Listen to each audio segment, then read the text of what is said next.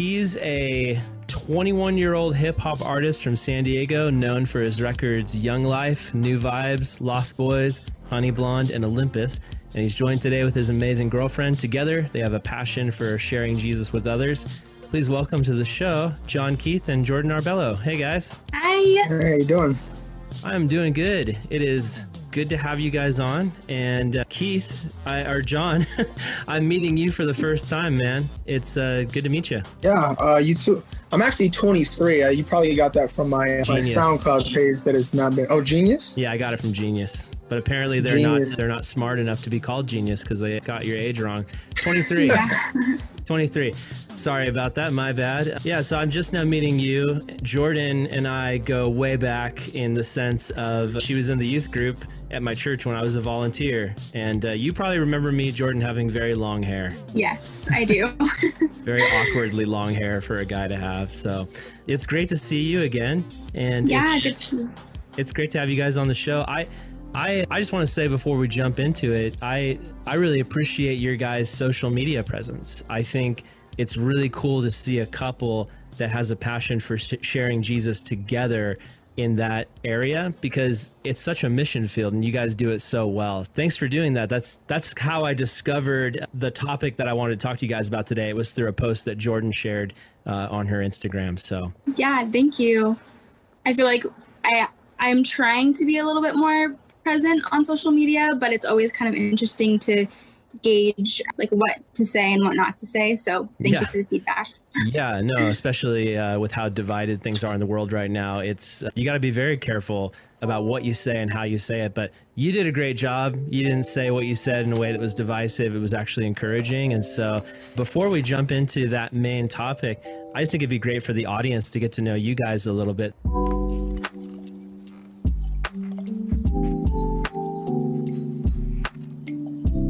Can you tell us your story about your relationship, how you guys fell in love? Let's dive into that. Yeah, do you want to share? Yeah, so I had a friend, or I have a friend.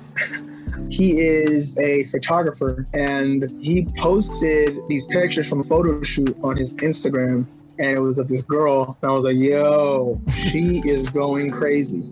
And so I followed her, and then she followed me back, and some time went by, and I ended up shooting her a DM and tricked her into agreeing to model for my clothing line photo shoot. That never happened, but I did get a girlfriend out of it. So yes. That's awesome. That sounds like a very 2020 love story, Extremely. So Instagram's involved, DMs is involved. That's great. That's awesome. It's been encouraging just from a distance to see your guys' relationship. And from what I can tell, it really seems like your faith plays a central role in that relationship. Can you guys tell us about that? I'd love to hear about how faith plays a role in your relationship. Yeah. So it wasn't just like attraction based why we got to know each other and why we wanted to date. It was also because, him being an artist, him being an artist, his whole career is based on his love for Jesus and wanting to exemplify Christ through the music that he makes. And so that's why I was a little bit more open to meeting someone on social media. Before I was like, that's never going to happen. But I started to listen to the music, and we actually had mutual friends who were able to speak on his character. And then vice versa. I mean, he says that he could tell that I love Jesus based on some of the things that I had posted. And so getting to know each other in person and in real life was definitely like trying to figure out, does this person have a genuine love for Christ? Because I was just never wanting to date anybody who, just like says that they love God, but through their actions doesn't actually show that. And I feel like there's a lot of that within the church. Oh yeah. And so, yeah, it's cool to be able to find somebody who loves Jesus and is not just like saying that, but through their life, it shows that. That's awesome. That's awesome to see that faith plays a central role in your guys' relationship, because for a lot of Christians, at times that's not really at the forefront. It's just the physical attraction, or it's just the friendship and the connection. But from what I can tell from the things you guys post, it really seems like that's something at the forefront of what you guys want for your life is you want to not just be a Christian couple, but be a couple that serves Jesus together. So I appreciate that about you guys. And I think you're doing a great job. I think that you guys are being an awesome example to so many people. And yeah, I'm encouraged by that. Now, John, I hope that you'll probably pick up from talking to me, but I am not necessarily somebody who is super into hip hop music, but over time I have grown to appreciate it. But I just feel so lame talking to a hip hop artist because I'm just not like a hip hop guy. So I'm asking for, in all humility, you to not judge me too harshly in that. But yeah, I grew up like listening to only like super, I would say, white Christian music from the 90s, and you know, Newsboys and Audio Adrenaline and all that stuff. And you know, when I discovered music for myself as a teenager, it was like 1960s music for some reason. I don't know why. It was in the early 2000s. It made no sense, but I was just listening to the Beatles and the Who and the Kinks and the Zombies and all that. So when I became a youth pastor, though, hip hop is the music that the kids I ministered to really liked. And so over time, I've grown to appreciate it. Can you give us a little bit of your story, just in a summary? How did you get into music, and what role does music play in your life? Oh man, music for me is like everything. You know, so when I was a kid, my mom put us in music classes. So I was playing drums, and, you know, it was just everything. You know what I'm saying? Like I started playing drums at my church. So I was a church drummer. Nice. And I've always liked to like sing, even though it wasn't always good.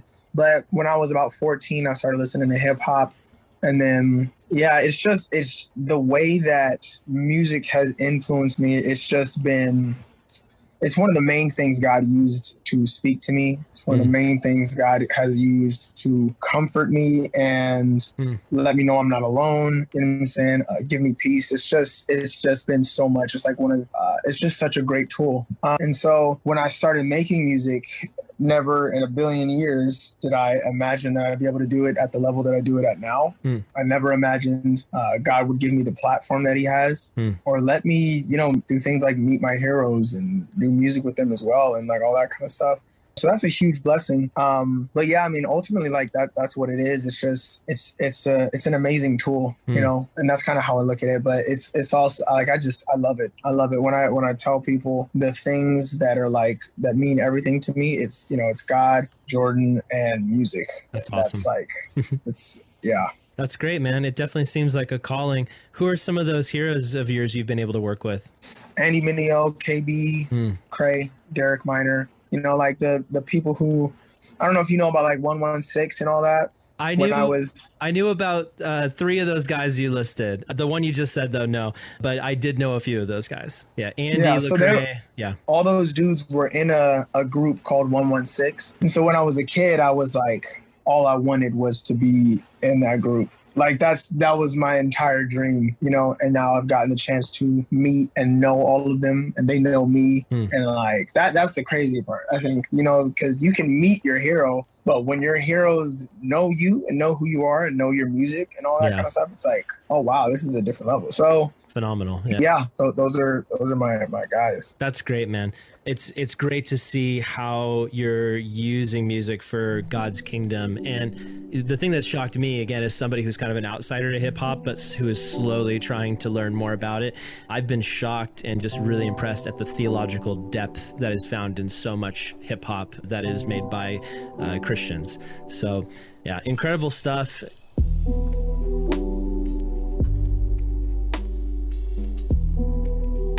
So I was shocked and surprised when I ended up on Jordan's Instagram, you know, because Jordan, I follow you because we used to go to the same church. You were one of the kids back in the youth group, and I just love to keep tabs on everybody who used to be in the youth group so I can pray for them and just, you know, just see what's going on in their lives. And, you know, we don't know each other super, super well, but we came from the same circles. And so I was really shocked and surprised and blessed when I saw you posting on your Instagram specifically about you and your boyfriend's decision to wait until marriage to have any sort of sexual intimacy, because you were speaking about it with such humility, but also conviction.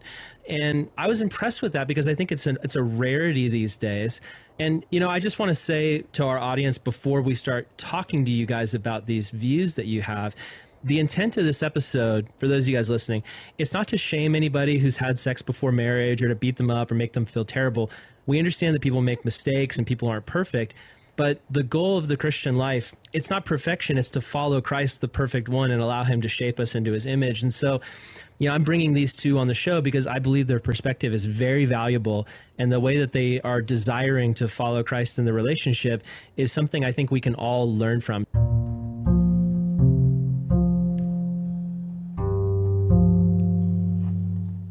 I'd love to ask you guys specifically about that decision to wait.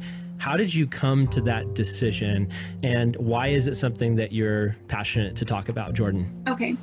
So actually one of the things that I had posted about was the fact that we don't kiss, kind of in order to just set a boundary so that things don't, you know, get crazy. Yeah, I forgot about that. It wasn't just no sex. It was as far as no kissing, which is, I think most young people, even a lot of young Christians, would look at that view and say, oh, that's kind of extreme. Yes, absolutely. So that idea, sort of say, was introduced to me by my parents recommending that to my sister when I was like 12. She had just started dating her now husband, and my parents kind of suggested to her, like, hey, like, we don't think that you and your boyfriend should be kissing just because we know that there might be struggle there. And as a 12-year-old, hearing about that, I was just kind of like, that is so extreme. I'm never going to do that when it comes to my relationship. Like, that's not a desire of mine.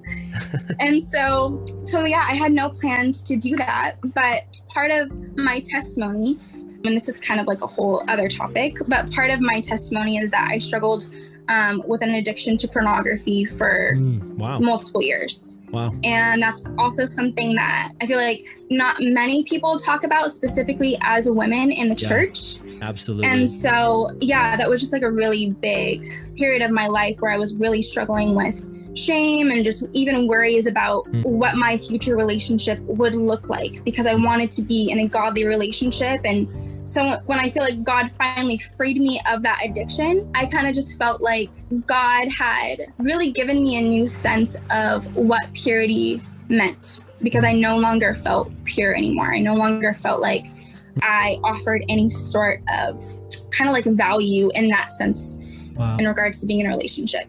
I really had to take time and allow God to remove that shame from me. And finally, once that happened, I just felt like God had kind of given me a new identity when it came to purity, that he was still valuing me and seeing me as pure and as his daughter. And so that really redefined and shaped how I viewed relationships and how I viewed how I wanted to kind of conduct myself when it came to relationship.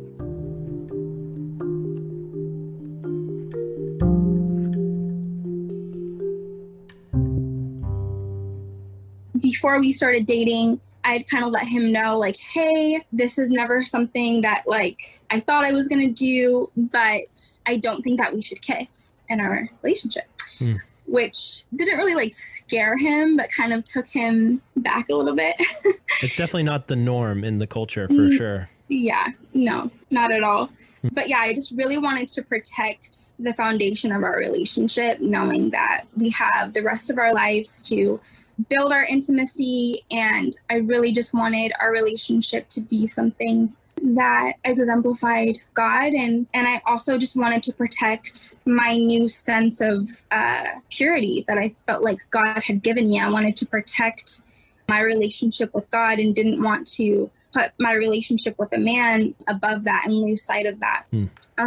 That's great. I wouldn't say since we started dating that things have been perfect. It's definitely been a lot harder than I would have imagined. And we have kissed, and we learned very quickly that not kissing doesn't completely eliminate the struggle. Yeah. So yeah, we've had a lot of lessons, but one thing that has remained true, even when we've messed up and we feel like we kind of have lost sight at times, we still really desire to please God and honor him. Yeah, I think that's beautiful. And I'll just say really quick, I think what you're saying is so refreshing, and I think will be so encouraging to so many of our young listeners, because you're not standing here saying, listen, this is how to be perfect, and I've always been perfect, and just be perfect like me. You're expressing an ideal, something that you feel called to, while also sharing the struggle and sharing that at times it's hard. At times we do mess up and we fall, just like any other area of the Christian life, but there's still an ideal that we hold to. And it's something that we're working towards and heading towards, because in our heart, we believe it honors God and it honors our relationship, not just with God, but with other humans made in God's image. So I think that's beautiful, Jordan. John, I would ask you, what's your take on the whole thing? What's been your perspective on it? So when she had said she doesn't want to kiss until marriage, that was a nightmare come true. That was, for me, as a guy who was deeply attracted to this girl, both physically and emotionally and like mentally and everything like that, and was not only planning, but looking forward to kissing her. I was like, this is going to be lit. And then she was like, yeah, like, I don't want to kiss until marriage. And I was like, okay, that is an interesting thing. Okay. And so that was, and so it was a struggle. It was a tough decision, but ultimately I decided what was more important, my desire to kiss and to have my lips and flesh satisfied, or, you know, because she told me, she wasn't just like, I didn't want to kiss you. She was like, you know, this is why I feel like I will struggle, and I feel like we'll struggle more if we're just kissing or we're just making out and all that kind of stuff. I think we will struggle even more. And I was like, okay, what's more important? Protecting my purity and this girl's purity. And the tough thing was, when we started dating, I wasn't a virgin, right? And she is. And so, you know, I was struggling with the feeling like, you know, like my purity's already been compromised. It is what it is. Right. But I want to try and protect hers, but I hadn't really realized, you know, like, or I had realized, but I hadn't really taken into account that, you know, God does restore, and he's not looking at the two of us like, well, he's the soiled one and she's the one that I want to make sure is good, you know? Right. He still wants to protect both of us in that. So, yeah, I mean, I got on board with it. But I want to reiterate, not kissing is not going to be the thing that keeps you. Every young listener, please hear me. Refraining from kissing your boyfriend or girlfriend will not be the thing that keeps you from slipping up in a billion different areas. Yeah. It is not the thing. Yeah. You know, you especially if you're attracted to the person, you're gonna find loopholes. You're gonna find, oh man, you know, I can do this because if we're not kissing, then we're pretty much in control of everything that's happening. Oh, it's not gonna go that far because we don't kiss.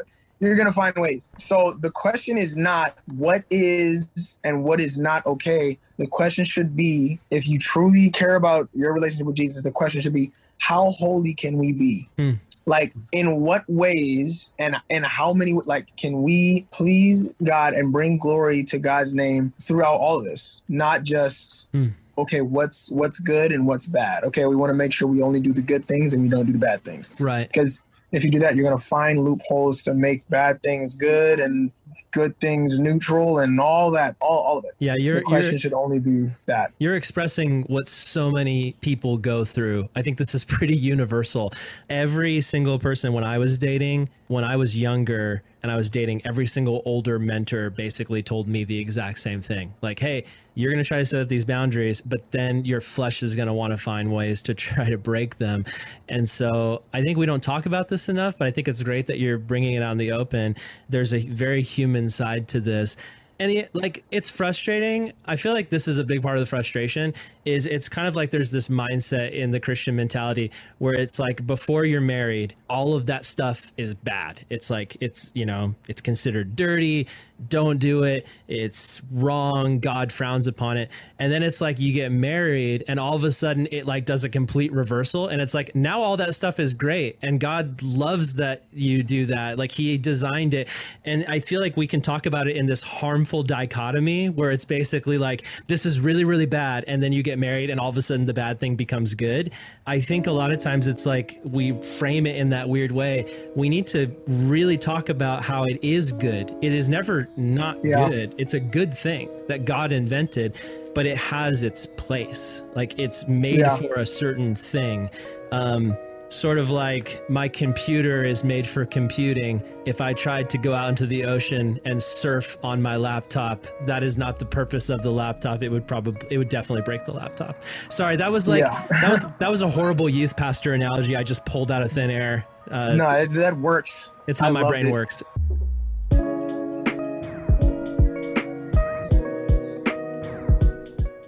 I think that we definitely need to, as the church and as Christians, we do this thing where we make sex and sexual sin the absolute worst one. Yep. It's like, yo, that is the worst thing that you can do. If you do it and you're doing it, well, then you can't really be a Christian.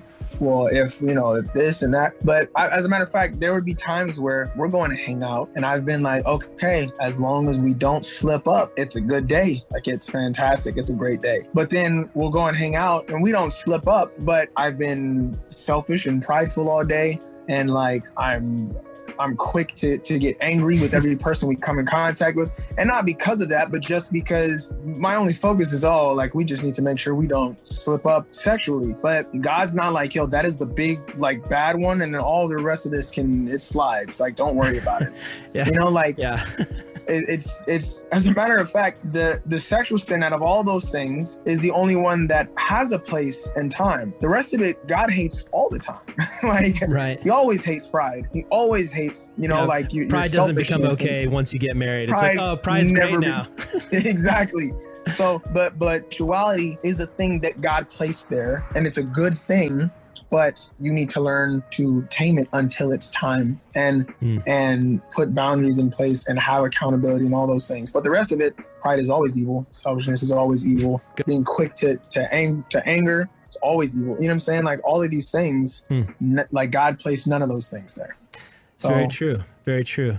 I think a place my mind goes to with it is, I think a lot of people, they see sex as the big one, right? Like, that's the big thing you shouldn't do. But then for a lot of people, there's obviously other sexual acts that can be done besides the big one.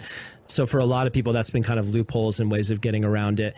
When it comes to kissing, though, that's usually seen as lesser. It's like, oh, that's not really sex. That's not really sexual. I remember I was talking with a friend of mine, a guy that I was ministering to when I was a youth pastor. We were hanging out and I asked, hey, you're dating. How are things going with your girlfriend? He was like, oh, things are going great, except for the fact that I'm just experiencing temptation all the time. And I was like, well, what's going on? Like, obviously in a relationship, you're going to have temptation, but like, what's going on that's causing such a heightened amount of it? And he was like, I don't know, we're making out all the time, but I don't think that's that big a deal. And we started talking about it. And I was basically trying to lay down for him, when you're making out with somebody, as a Christian, you think of it this way. You think, I'm fighting Satan, like I'm fighting the temptation. And I've got to make sure that while we're making out, I'm keeping it it's a pure makeout session, and I'm not going to go further, This is a holy makeout session. We're not going to take it to the next level. But what I was trying to tell him was, dude, when you are making out with somebody, you're not just fighting Satan's temptation, you're actually fighting God's biology, because he actually programmed your body in such a way that when you kiss in that way, your body and her body are going to start activating things within them that basically are preparing your body and her body for the next step and the next step and the next step and then eventually sex. That's just biology. It's chemistry. It's how that stuff works. It's not evil. It's not dirty. How God designed it. It's how God designed it, and he designed it for marriage. And marriage, it's a great thing. It's an awesome thing. Outside of marriage, it's like, again, another classic youth ministry analogy, but it's like fire is great in a fire pit. But if you live in California, if the fire gets out of the fire pit, it's like, dude, now the forest is burning down. This is terrible. So exactly. That's the classic analogy.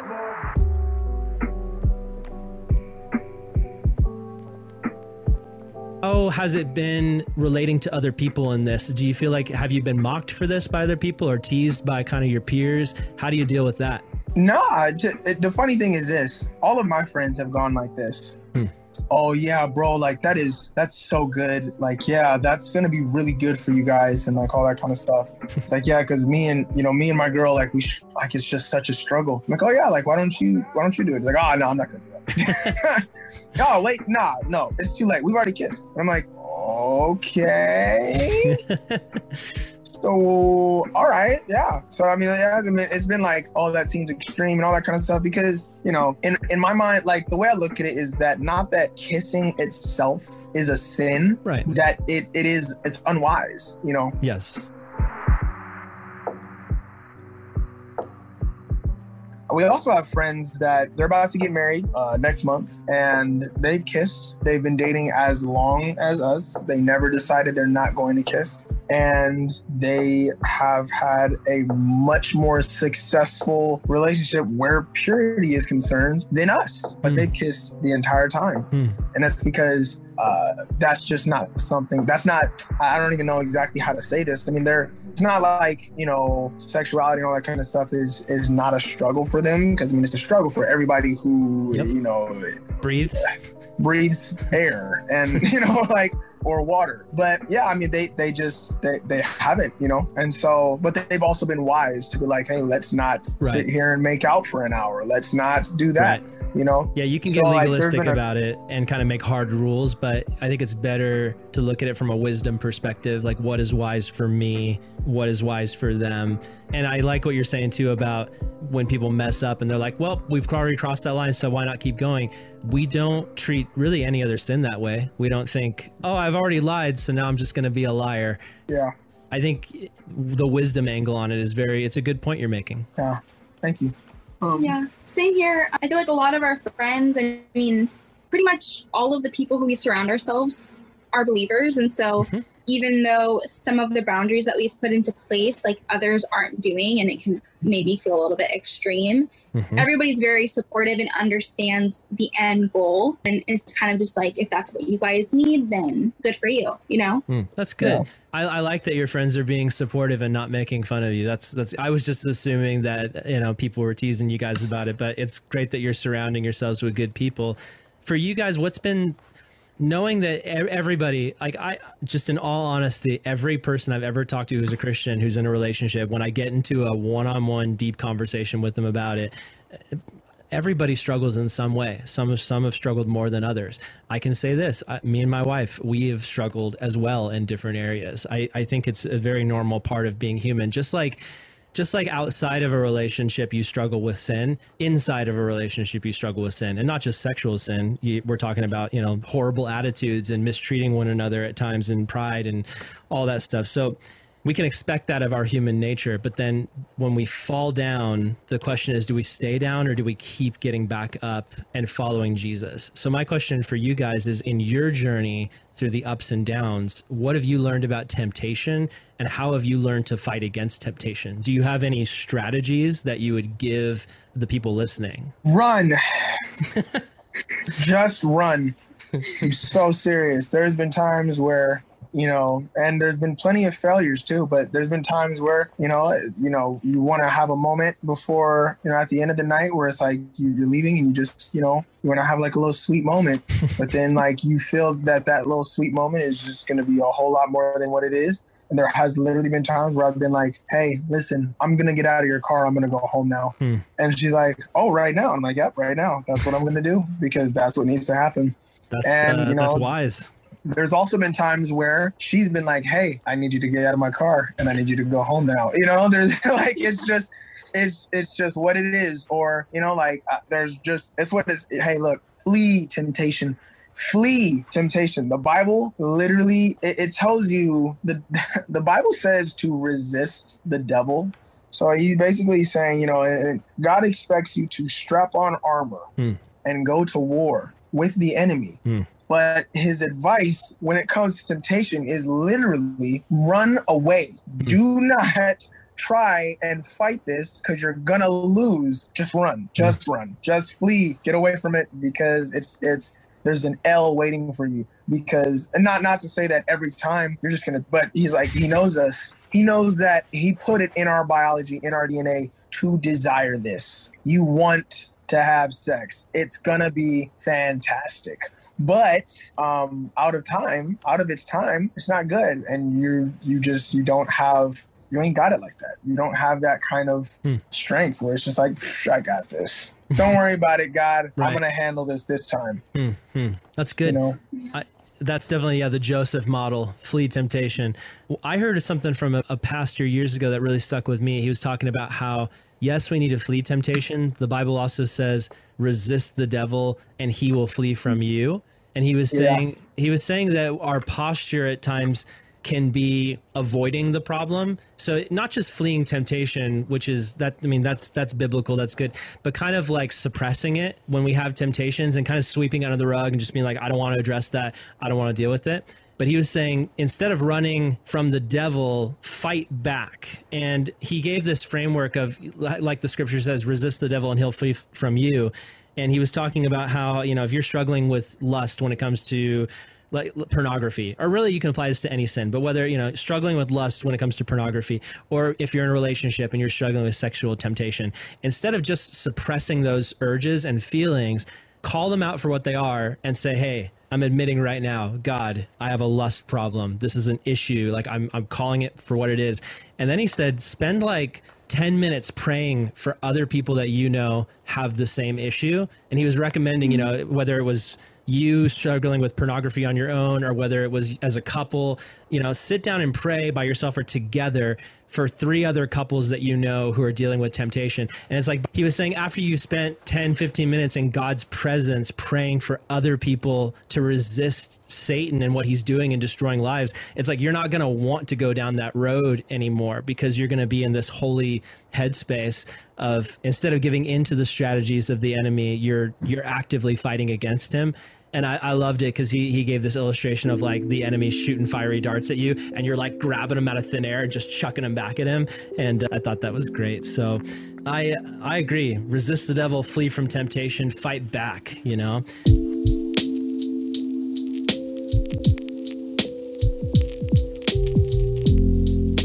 let me ask you guys this. I think, are you guys aware that there's no verse in the Bible that like explicitly, like a one-liner verse that says thou shalt not have sex before marriage? Are you guys aware of that? Yeah. So I think there's a lot of people who they want that. They want the clear verse that just spells out like, tell me exactly what I can do and what I can't do. Give me the list of sexual acts that are okay before marriage and the ones that aren't, can I get that in Leviticus or something? And I think the problem is a lot of times in the church and in Christian circles, we talk about the what, but not the why. Here is what you should do, and here's what you should not do. And I think it's really important for this generation right now, Generation Z. I think that is a generation, starting with millennials and going down to Gen Z, we tend to be critical thinkers, skeptical of authority. We like to think for ourselves and draw our own conclusions. When I was a youth pastor, there was a lot of times I would tell people, here is the right thing to do, here's what you shouldn't do, but then they would still go on and do it, right?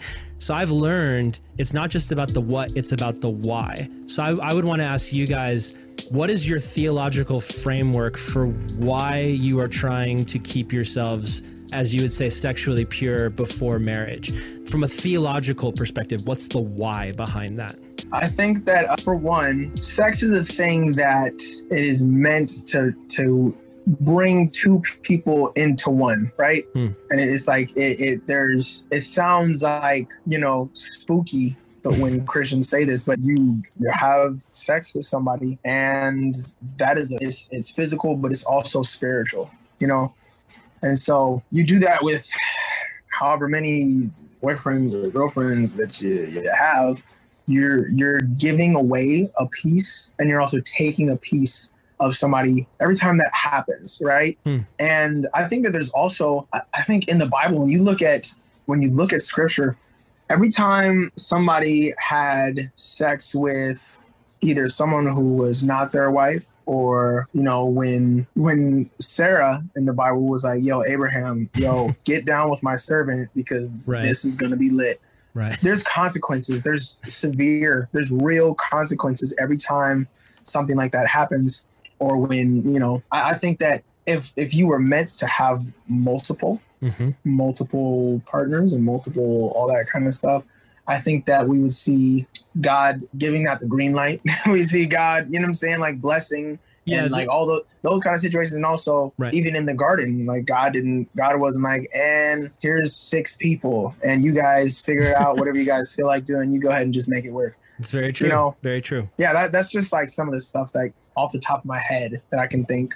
That's good. I feel like that's a good baseline theological framework for it. I go to Genesis 2:24 through 25. It says, therefore a man shall leave his father and mother and hold fast to his wife, and they shall become one flesh. Like you're saying, I like how you said it sounds spooky to people who aren't Christians. There's a lot of stuff that we Christians believe that I think sounds spooky to people who aren't Christians. Like if you're a non-Christian, you walk into church and people are singing songs about washing yourself in the blood of the lamb. You're like, what is this? You know, but eat the body, drink the blood. Yeah. I think it's good for us as Christians to acknowledge the weirdness. But yeah, so this idea of this is the way God designed it, one man and one woman together. 1 Corinthians 7:2 says, because of the temptation of sexual immorality, each man should have his own wife and each woman her own husband. Paul's saying the Apostle Paul, when he wrote this, he's saying any activity outside of marriage that is sexual is considered sexual immorality. And so you brought up polygamy, multiple wives. We do see that in the Bible. In the Old Testament, there's people running around with multiple wives all over the place. Yeah. God never actually blesses it. There's never any verse that indicates he's into it. In fact, most of the time it's happening, those relationships have tons of drama and fall apart. So the framework that we're given throughout Scripture, even though there's not one verse that just says don't do it, when we look at the whole framework of it, it really seems to paint a picture of what's right and what's wrong in God's eyes. And the last thing I'll say on this is, are you guys familiar with the language of covenant in the Bible? Yeah. So yeah, covenant, for those of you guys listening who don't know, the Bible uses the language of covenant all over the place. And it's basically this idea of partnership between two parties, an agreement to work together and commit to one another despite the challenges and the difficulties. It's really the framework that God gives us for all relationships, all love relationships. He has a covenant with us, this commitment to love us despite our flaws and failures. And that's really seems to be the framework that he modeled for marriage. And I think of it this way, like, when it comes to sex, our culture seems so open to people just taking whatever they want from other people. But think about it in the terms of like children. You're not allowed, like, if you have a desire to like have a kid for a day, you're not allowed to just go to the park and grab a kid and say, let's go hang out. You'll get arrested for that because people are like, that's not your child. Like, there's no commitment between you and that child. There's no relationship. If you want a child, like, you have to, if you can't have a child naturally, you got to go adopt. You got to sign papers and go through this process because it's a big deal and you're committing yourself to another person. That's not how the culture thinks about sex, though. Sex is it's a product to be purchased, or you go out and you get it, you conquer someone, you take it from them. But really, it seems the way that God framed things is sex is not the point of relationships. The covenant is the point of the relationship. And then sex is something that happens inside that covenant. Does that make sense? Like, I'm just trying to think through this and give the listeners a framework to really think through this topic. Yeah, absolutely. I think because sex can be such a taboo topic in the church, and it's kind of this like forbidden thing that almost draws more attraction to it. Yeah. And can kind of be, even in relationship, if it's like, oh, that's like the one thing that we can't do, there's almost like a stronger desire to do it. You want to press the big red button. Yes. And so I think for some relationships, even if that's not happening prior to marriage, that can often be a super strong motivation to get married really quickly. Yeah. And I think that's another like benefit almost to not having had physical contact. So to give you guys a little bit of history, we didn't have really any kind of physical contact for the first 2 months, if not more. Like, not even like holding hands, like she wouldn't let me. Nothing.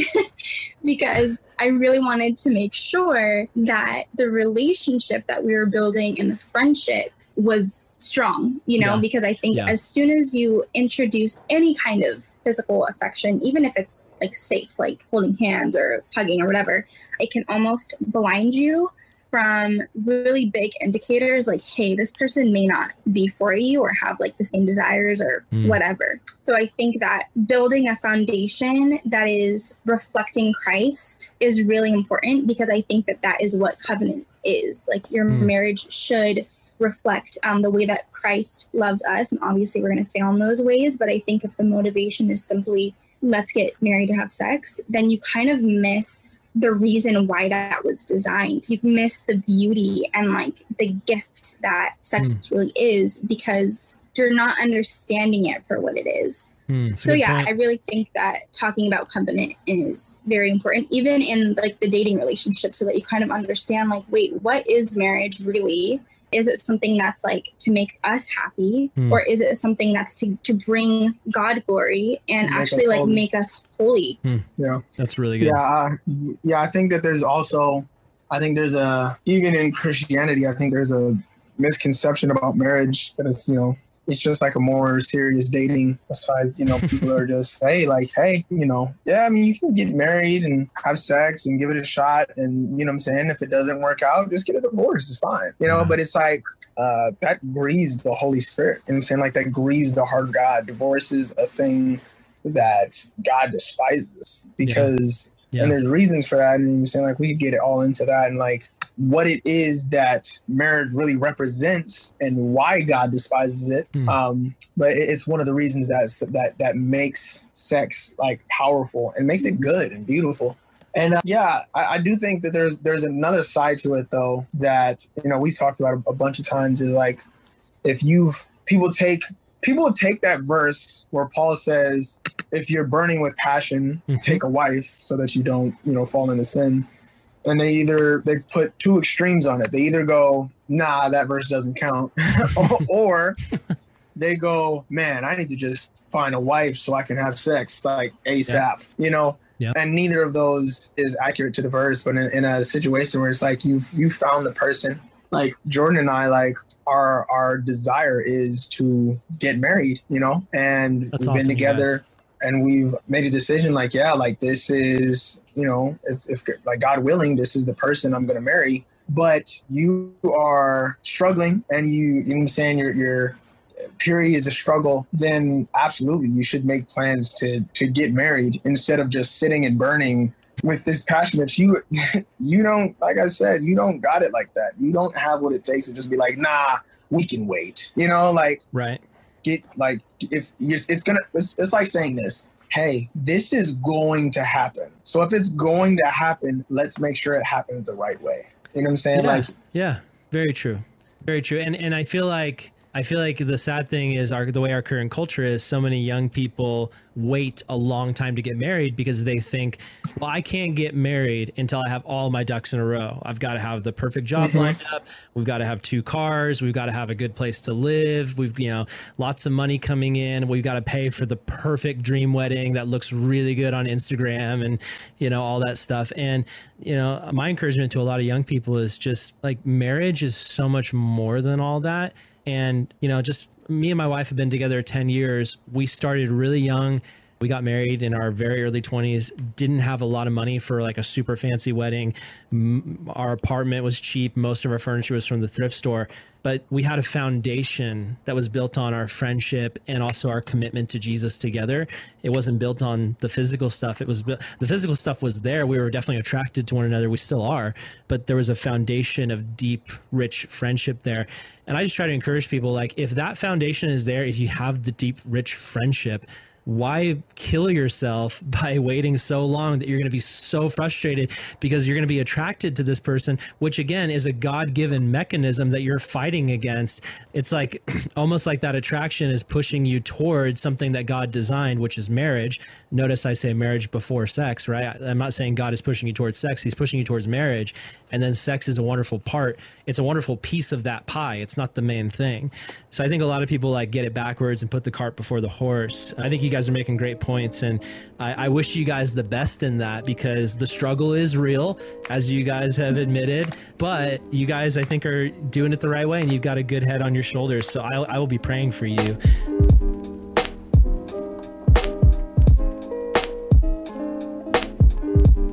Jordan, you were mentioning I love, man, opening up about your struggle with pornography. That's something that most young women do not do. Especially, you know, growing up in youth group, right?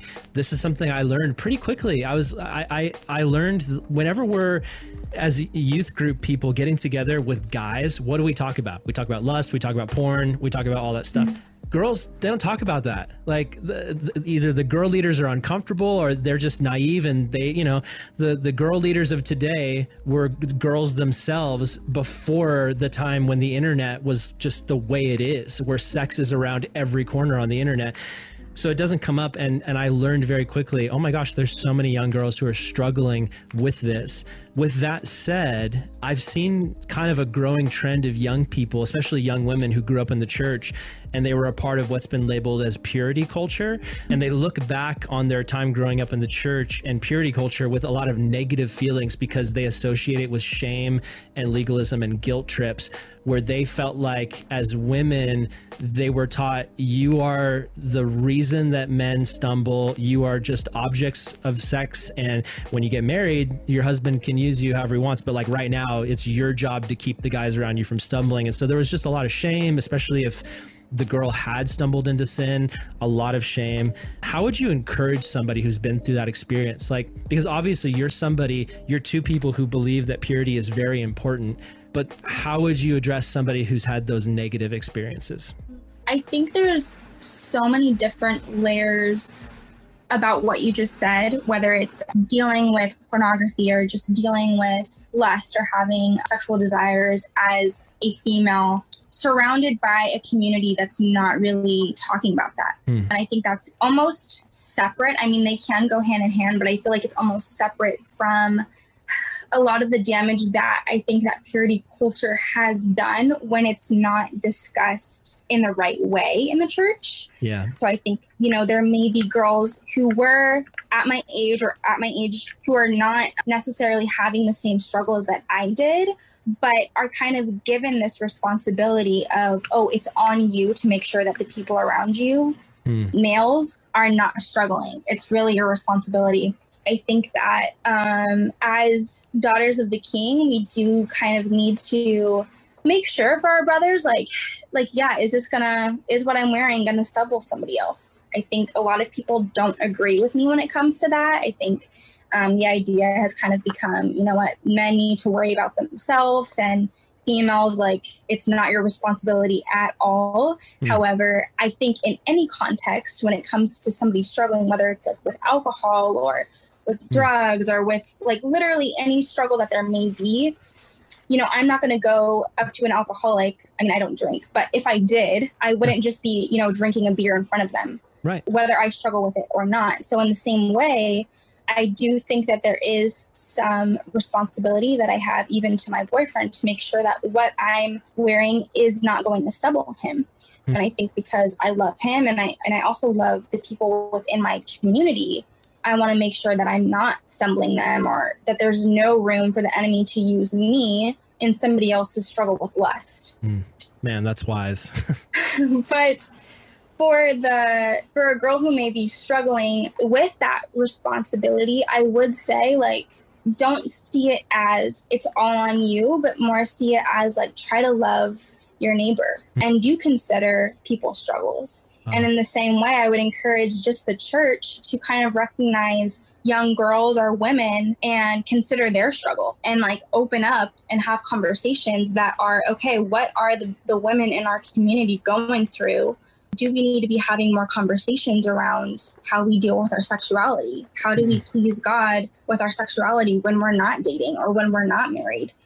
Because I was never taught anything like that in church. There was no kinds of conversations. And so I think because I was a curious person when it came to sexuality, when I stumbled upon pornography, it wasn't like, oh my gosh, I shouldn't look at this. It was like, okay, finally I can kind of like explore this or study this because no one else was telling you anything. Because it's interesting to me. Yeah. And my parents did have like conversations with me, but as far as like dealing with my sexuality at that age, nothing was happening. Yeah. And so I would just encourage young girls to try to be vulnerable in your communities. If it's not a conversation, you know, go to a a trustworthy woman, a trustworthy maybe mentor that you might have, and kind of communicate with them, hey, like, I have curiosities or have questions about like how I can honor God while still being a sexual being, because I'm a human. Right. And also know that you're not alone, because for me, I felt very ashamed for even having desires that I did at a young age, because all the conversations were leading to sexual sin is a man's thing. Wow. It's just something that boys deal with. It's not really something that girls need to talk about. So for me, I felt so much shame, feeling like I'm the only girl who's going through this, and I cannot talk about it with anybody, even like peers, because they're just going to think I'm weird. Yeah. So yeah, I would just want to remind you guys that that is a very natural thing. You are human, and God has given you those desires, but as believers, I think that we have a responsibility to steward those desires well. And so, yeah. It's good. Yeah. Super solid. Yeah, I feel like this is just actually such a deep topic. There's just so many different levels, you know, when it comes to all of that, like, you know, purity culture and all that kind of stuff. Yeah, I mean, I think that it's kind of like what she said, there's two sides to it. There's like, yes, I think that every believer, regardless, has a responsibility to love their brother or sister well. So it's almost more than that. It's almost not even like, so if a young lady is to, you know, hop on Instagram, you know, and she took some bikini photos, and they're popping, they're going crazy, you know, and she posts them. She knows, she's aware, yes, there's dudes in my church, there's youth group, there's people that I know love Jesus. There's just people, there's guys that follow me, and they're going to like this. Right. It's almost more than just drinking in front of an alcoholic. It's almost like offering. It's like offering a drink to an alcoholic. Now, at the same time, guys, like, yes, everyone has a responsibility to love their brother or sister well, but guys also, you have a responsibility to not be a pee-pee head, you know, like, just you're like, you're just like, oh, hey man, she put it out there, yeah, I mean, gotta like that photo, gotta save it, gotta, you know, whatever. Like, no, no, bro. Like, you have a responsibility when you are standing before Jesus, you know, when all this is said and done for Jesus, and he's gonna be like, oh, well, why did this happen? And you say, oh, well, hey, you know, she was wearing this. He's not gonna be like, oh, all right, okay, then you're good. Like, that's not what happens. God is not like, okay, fire, you're all in the clear, don't worry about it, let's go eat some heaven food. You know what I'm saying? Like, that's not how it goes. You are responsible for your actions. You're responsible for yourself as well. Wow. So yeah, like, it's ultimately on you. I hate the narrative, like, you know, hey, look, if your brother's girls are like stumbling, then like, just remember, like, it's your fault. You're the reason that it's happening, and you need to fix it. Yeah. Like, nah, because if, in honesty, I was 15, 16 years old, struggling the way I was struggling and having the thoughts I was having. And, you know, girls are wearing jeans and a hoodie. Yeah. And it just is what it is. You can be full Pentecostal mode in a skirt, not showing anything but your ankles and your neck, you know, but the guys, because of the fact that, you know, lust is real, and not even just guys, but, you know, as a guy, I'm speaking to guys. Lust is real. Sexual desires is real. The enemy planting thoughts in your head, shooting arrows, like you said, like, it's real. It's a real thing. So absolutely, like, yeah, it's not just what girls are wearing, you know, like, your mind, the enemy, the world, whatever you want to call it, it will find a way. So, you know, and I definitely think that on the topic of girls, also, I mean, I was under the impression until like 3-4 years ago that I would say this all the time, man, girls don't even like sex. Like, I would say that so often. And it's a thing that, you know, now is you know, kind of joked about, but I mean, like, it's just not true, you know? Yeah. And girls they struggle.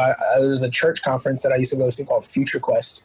And there was a pornography workshop, and I went in there because as a young boy, I mean, like, I struggled with pornography from ages, I think 11 to 20, like heavy, struggling, going through it. And so I was in that workshop and there were girls in there and I was like, they're in the wrong. Hey, this is actually the porn workshop. Yeah. She goes, oh, what? Oh, I gotta. But she was in there because she knew. But you know, like me, like, oh, girls don't struggle with that. So then, like, there's even more shame that's kind of heaped on their head because it's like, oh yeah, I'm a girl. I shouldn't be struggling with this. Why? Like they're looking at me weird because I'm in here. But I think we need to, I don't know, kind of, it sounds weird to say normalize that, but like normalize the struggle. Expand it. Yeah. Normalize the struggle, not the sin. Yeah. Exactly. Normalize the struggle. That's good.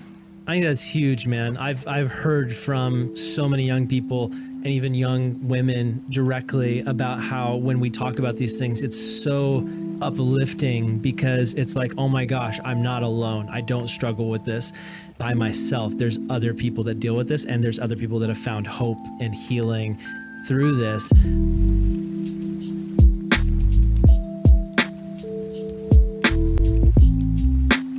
I think one thing that you guys are tapping into is something that is huge.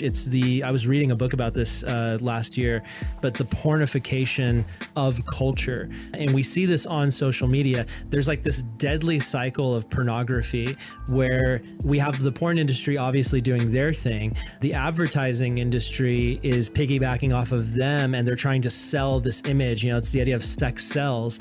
You've got, you know, people like the Kardashians on Instagram totally buying into that same idea and philosophy of I need to sell myself in a sexual way in order to be liked and appreciated.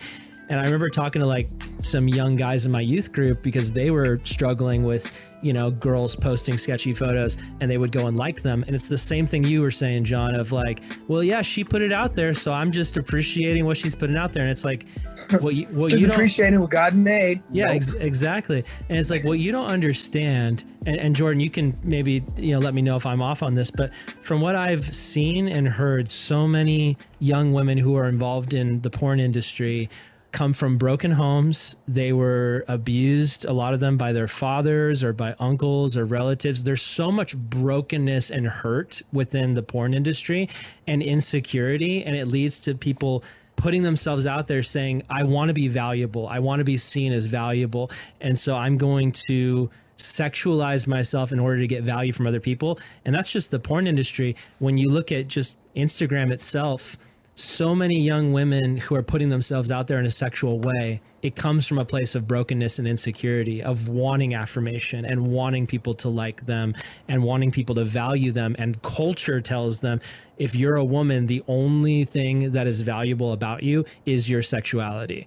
I mean, do you think that's off, or do you think there's some accuracy there? And kind of, that's just where my brain's been on it. But what do you guys think? Yeah, I mean, I think that there is for sure some accuracy there when it comes to, well, I don't know. I think Instagram has really created like a whole world of its own. Mm-hmm. And so everybody is now trying to like basically become an influencer. Yes. And a lot of like the really successful, not everybody, because people have different desires other than just the flesh, but a lot of the people who are really successful right now in our society are people who are showing skin, specifically women.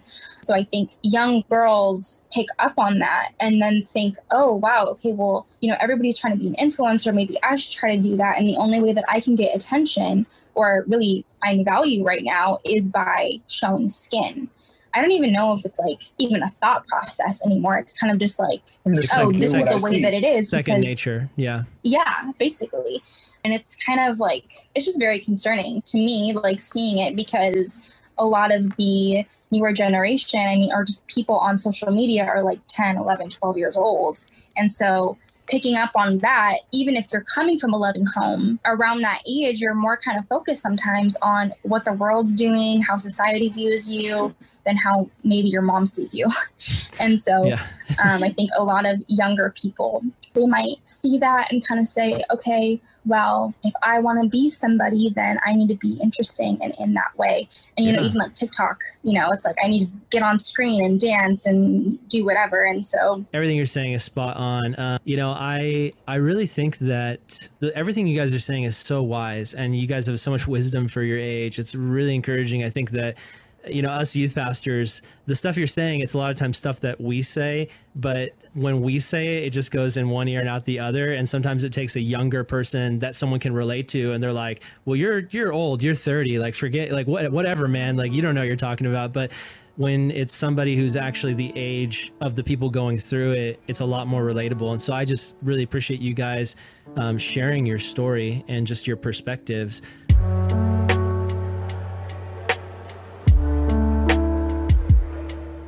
John, I'd love to switch over to the topic of music for a second.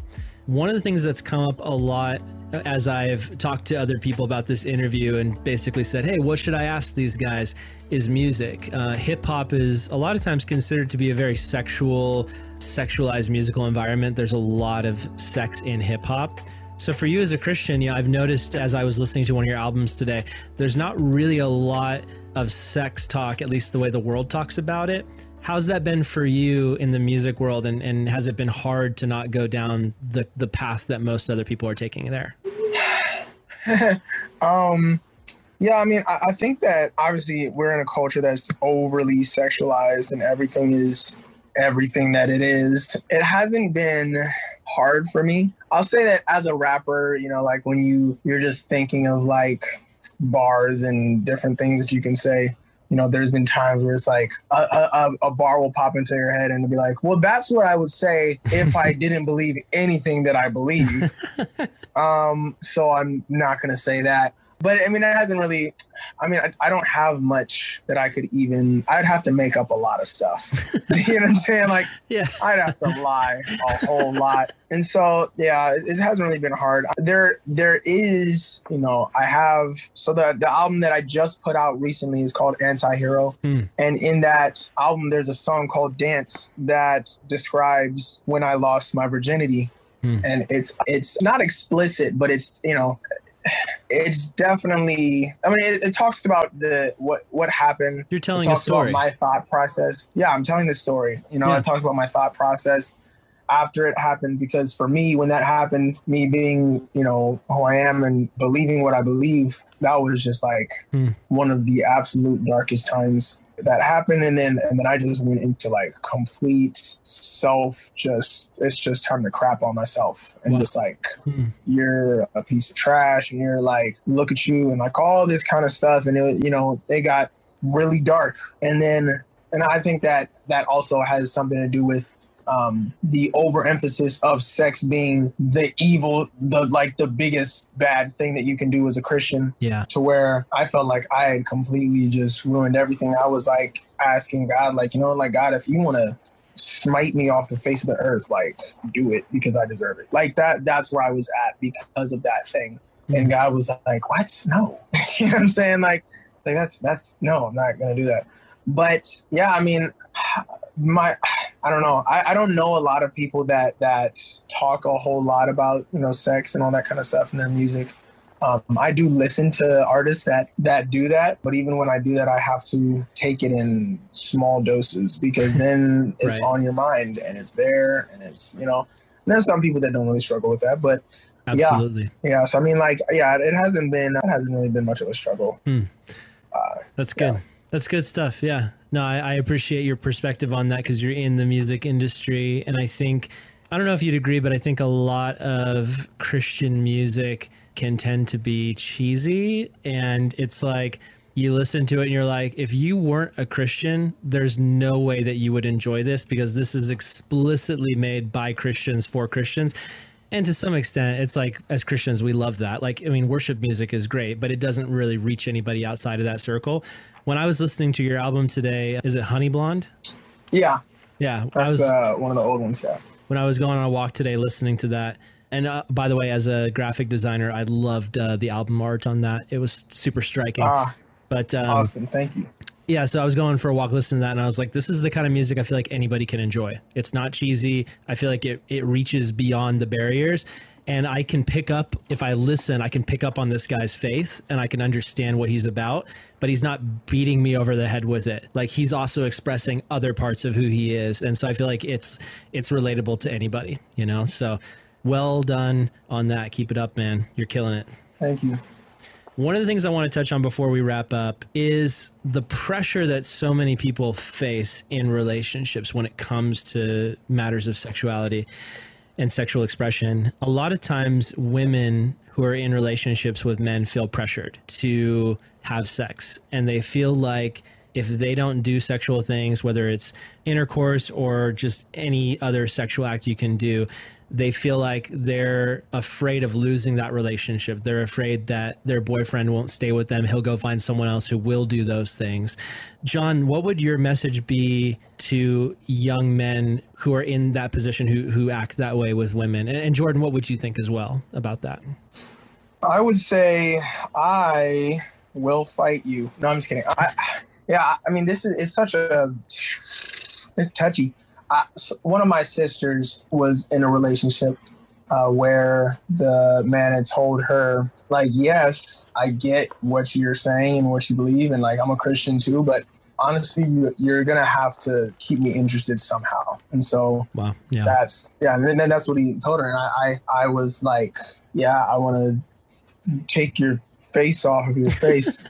That was just like, that's crazy. But from a sober-minded point of view, stop it. Don't do that. Like, I guess that it's tough because of the fact that in my head, I'm not saying that this is completely true. I'm aware of the fact this is not complete. There's a chance that I could be wrong, okay? Mm-hmm. Because everybody struggles with different things.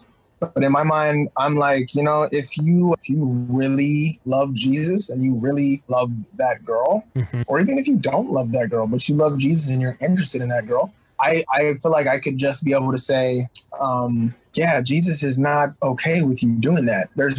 Your job as a man in the relationship is to protect her, and you're doing the exact opposite. Now, for anybody that doesn't really love Jesus, I don't even know what I'd say to you. Just you're right.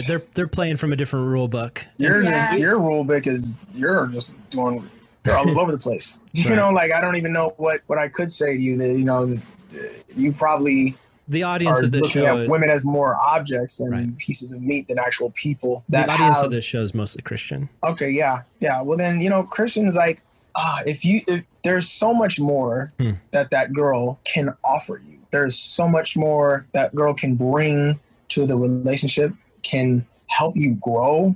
There's just a lot more that girl can a lot more that God can use that girl. Yeah. I'm saying, like, can help you grow in your character out of, there's just a billion things. And when that is the priority and the focus, I feel like that kind of reveals what you see her as. You're looking at a relationship as a means of sexual release, when that's not what it is. That's not even the priority of what relationship or even marriage is. Yeah. So.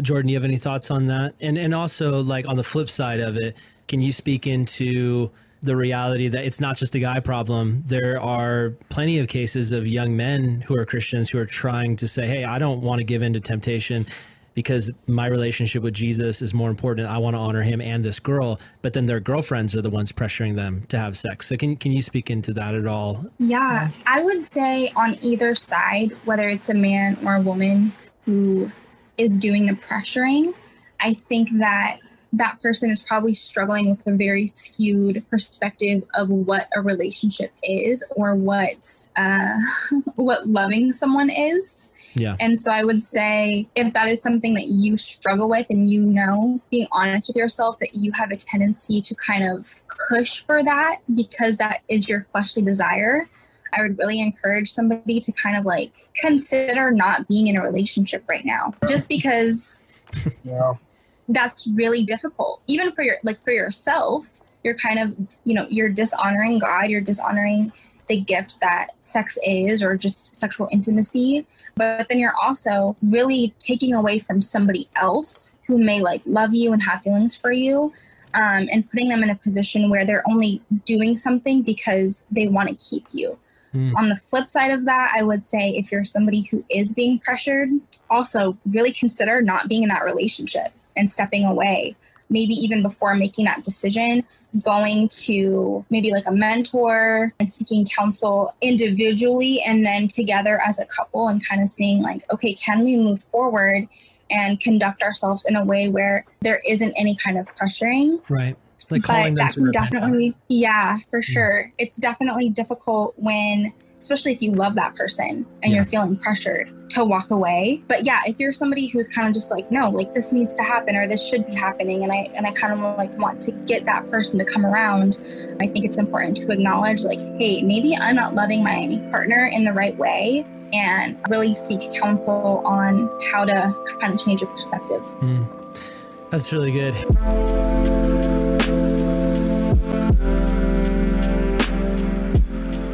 It reminds me of this really challenging quote I heard from a guy at one point. I can't remember who it was, but it like blew me away because it's so against everything our culture says. He was saying, as Christians, we need to recognize that love is radical and it's a choice. It's a choice to be with someone despite any flaw or problem or issue. And he was saying, basically, you know, if you're in a married relationship, right? And if somebody goes blind or goes deaf, right? If you give up on them because of that, because it's inconvenient for you now to be in that relationship with a blind person or a deaf person, you don't actually love them. You just love what they can do for you. And so he was saying, he was encouraging young Christian men. He was like, you need to look at the girls that you're dating and ask yourself the question, if she got in an accident and she wasn't able to have sex, you know, like if sex was just off the table, you could do other things, but like, you know, what people consider normal sex, like you couldn't do that.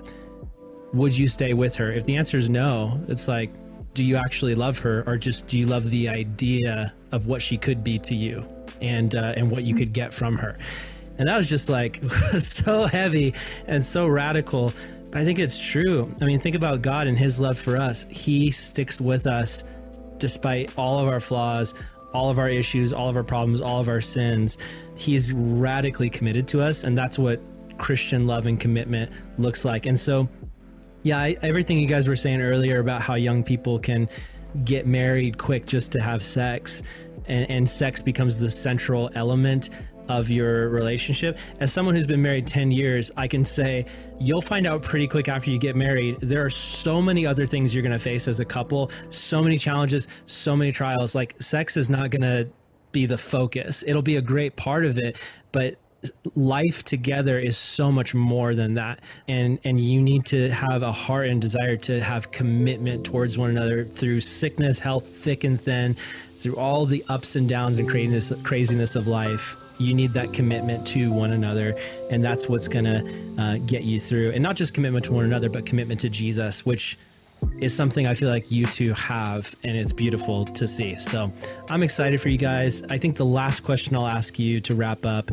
is, what would your advice be to people who've made mistakes? People who have either slept around, or they're in a committed boyfriend-girlfriend relationship. They love Jesus. Maybe even they wanted to not fall into sexual sin, but they have. And maybe now they're wrestling with like, oh, well, we already did it, so like, why should we stop? Or maybe it's not that. Maybe they're just heartbroken and they have so much shame, so much guilt. They feel like they've let God down, their family's down, each other's down. What would your advice be to people who have gone through that? How can you encourage them to move forward? I would say, for one, you know, God is a redeemer, you know. Jesus does not define you by your mistakes. You know, he defines you by his victory, you know. And so, like, that's the lens that God sees you through. He sees you through the lens of Jesus still, even after you've done that. So first of all. Second of all, again, like we said a billion times, sex is not the big bad one. You know, I don't want to say it's just another sin in the context of it's not that bad. So, you know, if you feel okay lying, then I'm not saying in that context, but if after you lose your temper and you cuss somebody out, you go crazy and you say horrible things to somebody, you can go back and you can apologize to that person and be like, hey, that was wrong with me. I don't want to do that. This is how I'd like to be. You can do that same thing. That moment does not define the remainder of your life or your relationship or anything like that. The same thing is with sex. You know, you don't need to live and dwell in shame. One thing that we learned was, yes, sin does, if you dwell in it, it'll separate you from God. But the thing is, if you dwell in shame, it does the same thing. When you are ashamed and you just bathe in that and you're hiding from God and you feel like God doesn't want to, I can't until all of these things, you're moving away from God. And God is actually he's not even looking at you like, you know, stop doing that or waiting for you to get it right. What he's actually asking you to do is to invite him into those moments when you're struggling so that he can be your strength, right? And so yeah, I would say that, yeah, that's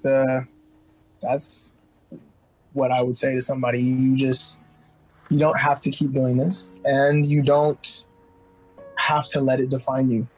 You know? That's good. So, well said.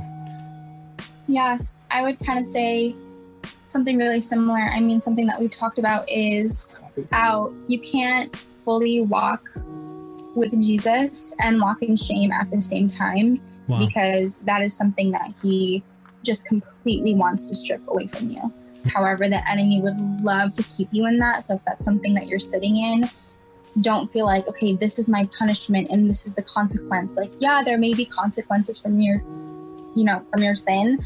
You may struggle a little bit more, but like all of those areas that are now consequences, God wants to like meet you there and now help you through them. It's not just like, all right, well, that's what you did, so this is who you are now. This is it. Yeah. But he loves you so much and like wants to give you grace in that, and also understands like that there is a struggle. And so I think something that I learned even before we started dating, when I was struggling with pornography, afterwards, once I had been freed from it, I kind of decided like I was never going to tell anybody, just because I was still holding a lot of shame and didn't even realize it.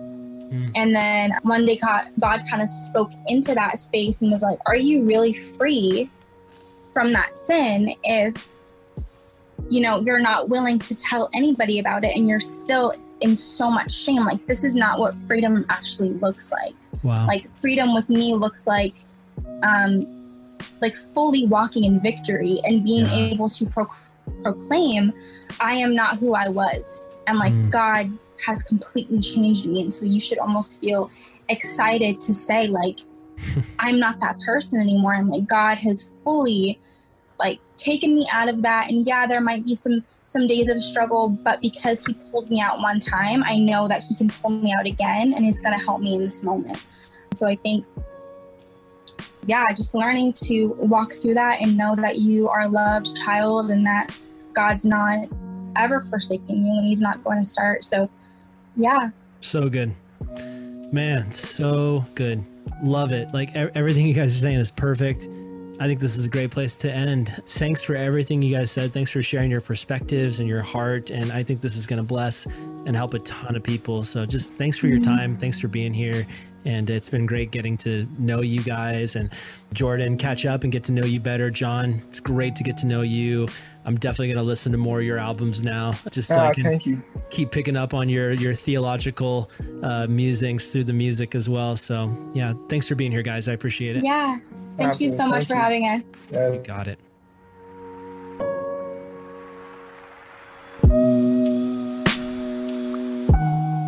Thanks for listening to another episode of the Good Lion Podcast. If you like our show, please take a minute to give us a review on iTunes. It seriously helps so much. The more reviews we get, the more people will find us. And so if you want to help the show, please just go on iTunes and leave a quick review. We also love questions from listeners, and we love to do episodes focused on questions.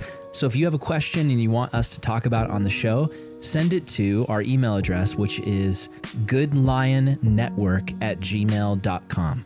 Send us a question. We'd love to talk about it on the show. The Good Lion Podcast is a production of the Calvary Global Network, and it's produced by myself, Aaron Salvato, and my co-host, Brian Higgins. Our show is a part of the Good Lion Podcast Network, a network of Christian podcasters that Brian and I started with our friends. Check out our website, goodlion.io, where you can find a ton of other Christ-centered, encouraging, and equipping podcasts. Our goal with this ministry is to reach people all over the world with Christ-centered content that helps them as they walk closer with Jesus. If you like what we do and you want to support us, go to goodlion.io/support. Thanks for listening, and we'll see you next time.